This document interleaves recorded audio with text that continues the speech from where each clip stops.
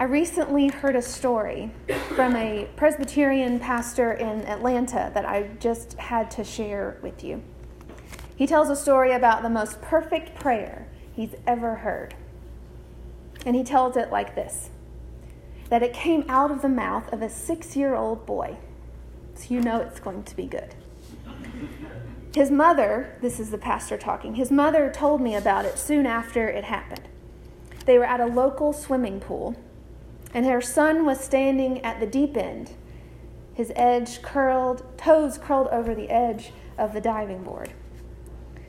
He was still unsure of himself around the water, and he stood there for what seemed like a very long time, hesitating, meditating, heart palpitating. And just when it seemed like he was going to turn around and go back down the stairs, he looked up at the sky, put his hands together, and said, "Oh Lord, give me skills or give me gills." And then he jumped. Give me skills or give me gills. That pretty much covers all the bases, right? Give me what I need to overcome what I'm facing. But if you won't do that, then Lord, give me what I need to endure it. Give me skills or give me gills. I think that's a prayer to keep in handy. When we've given our lives over to God and we've committed to following in the way of Jesus and letting the Holy Spirit lead us into open and clear and smooth paths for the rest of our lives, that's when we feel like, no, actually, we've been brought to the edge of the diving board. And there's no other place to go except jump into something that is going to be over our heads. And so I would follow up with that prayer, another prayer, to ask that then God give me the ability, when I am perhaps already equipped with the skills or the gills, or whatever I need in those moments of being overwhelmed, help me realize you've already prepared me to be in this moment, whatever it might be. Help me realize, oh Lord, you have gifted me for a time such as this. It may not be the work that I want to do, but it is what you want me to do. So help me do my best. And I think this is the place where we find Solomon in our reading from Kings today. In Sunday school, my lessons as a child, I was taught that King Solomon asked God to make him wise instead of rich or famous. And this was to help me learn how to pray, for God to help me make good choices, to do the right thing, and not for more allowance money, or to somehow suddenly not need glasses and braces at the same time in junior high, so then I could be one of the popular and cool kids in school. But of course, to me, to this kid, the story also had a takeaway that if I could ask for what God really wanted me to ask for, God would be so happy that I would get all that other stuff too. If I were just able to pray the right prayer first, I'd get these bonus gifts as a reward. But that's not how it works in real life. We know that.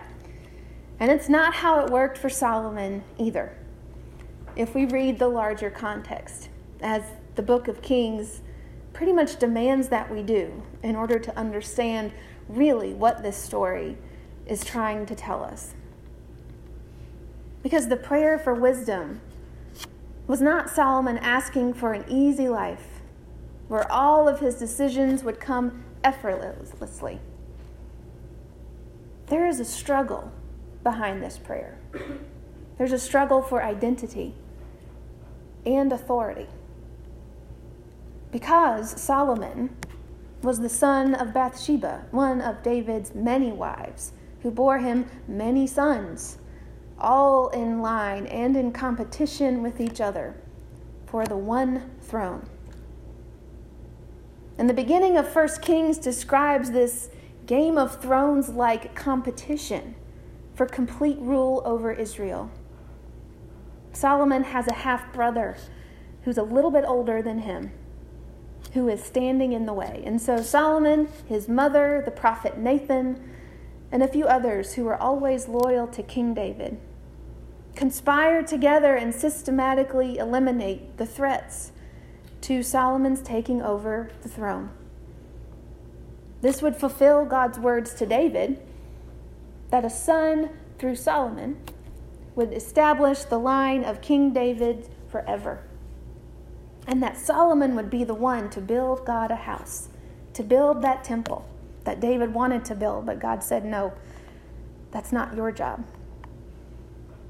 So Solomon gained the throne, but not without the use of manipulation and violence, just like his father and King Saul before him. And perhaps Solomon was uncomfortable with all of this royal strategery and literal backstabbing. Perhaps he wasn't ready to receive all of this power that came through such bloody means. He knew that he was the son to bear the continued relationship of God's steadfast love with Israel. And so I'm sure the pressure he felt from family and from God not to screw it up was immense. For his father was David, the great king of Israel, the slayer of Goliath, the liberator of the Philistines, the original raider of the lost ark, the unifier of tribes, a master musician and wordsmith. He's the man after God's own heart. God said so. And so now that David has died, Solomon not only takes his place at the head of his own family, he's now the head of the kingdom as well, ready or not. And it is clear Solomon was not yet ready. But the good thing, the grace thing here is that Solomon knew it. And when confronted with it, he fessed up to it. And that's when God finds his way to him. God finds Solomon in Gibeon, this little town out in the wilderness, and appears to Solomon in a dream and asks, "What do you want?"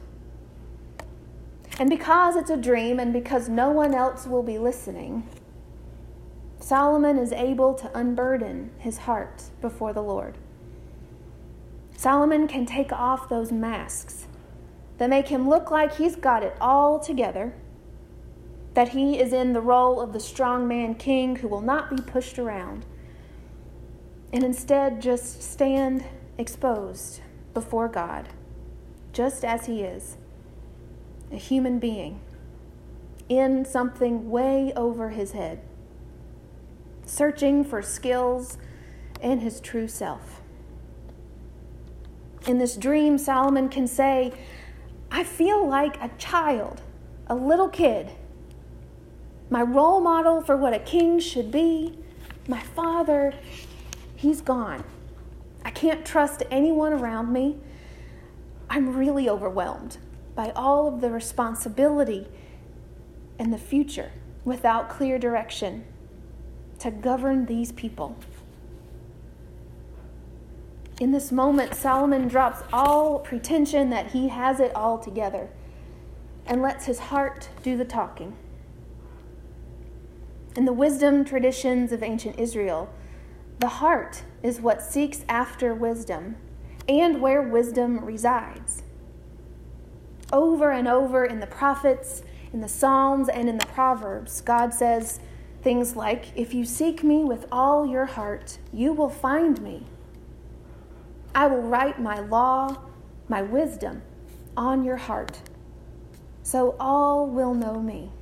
No one will have to say, "Know the Lord," because everyone will know. And that to fear the Lord is the beginning of wisdom.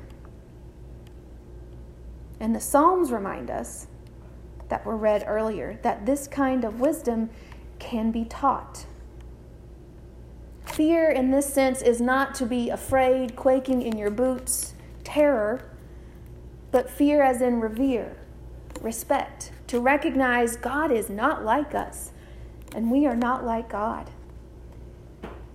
And part of the expression of reverencing this holy, magnanimous other is to seek after God, to have the courage to search, to seek, and to ask. So in Solomon's prayer, we are invited to join in asking for an understanding mind, able to discern between good and evil, which is part of the practice of seeking wisdom, instead of just gaining knowledge. Gaining knowledge is easier now than ever with ease. We can Google anything. Google wasn't even a word, let alone a verb 10 years ago.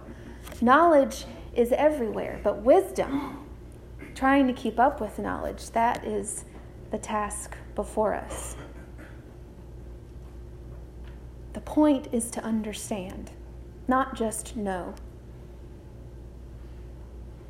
And as the psalmist says, depart from evil and do good. That much we can do with knowledge, by following the rules, by knowing what they are, and just staying in line, staying in the boundary. But the psalmist continues even more than that, even more than departing from evil and doing good. Seek peace and pursue it. Understand what it truly means to depart from the things that stifle the true self and true living. Doing good means pursuing an active life of making peace. This is what characterizes the life of a person seeking the wisdom of God. The realization that seeking understanding is not the same as agreeing. It's simply understanding. Understanding is not the same as agreeing. It's just understanding. And it takes wisdom to know the difference. And that's what all of us need more of. Because we are all going to find ourselves at some point with our toes curled over the edges of places high up, or standing toe to toe to someone who seems opposed to us. And it feels like the only option we have left is to pray a prayer for overcoming or enduring. So in these times when it feels like we're just not ready to face the future, when we'd rather keep repairing and polishing those masks we wear instead of laying them aside and living life free from artificial preservatives and colors, emotions, and identities, know that God comes to us, comes to you, with the wisdom of truth that you are God's beloved, who lack no good thing. And even if all you can do today is pray to want the desire for wisdom, that is enough. That is enough. For God has equipped you with the skills, the gills, and the everlasting promise of I am with you. Don't be afraid. So may we find the wisdom we need, and we will say, God be with us. May we hear the needs of those we meet. God be with us. May we love the life we are given. God be with us. Amen.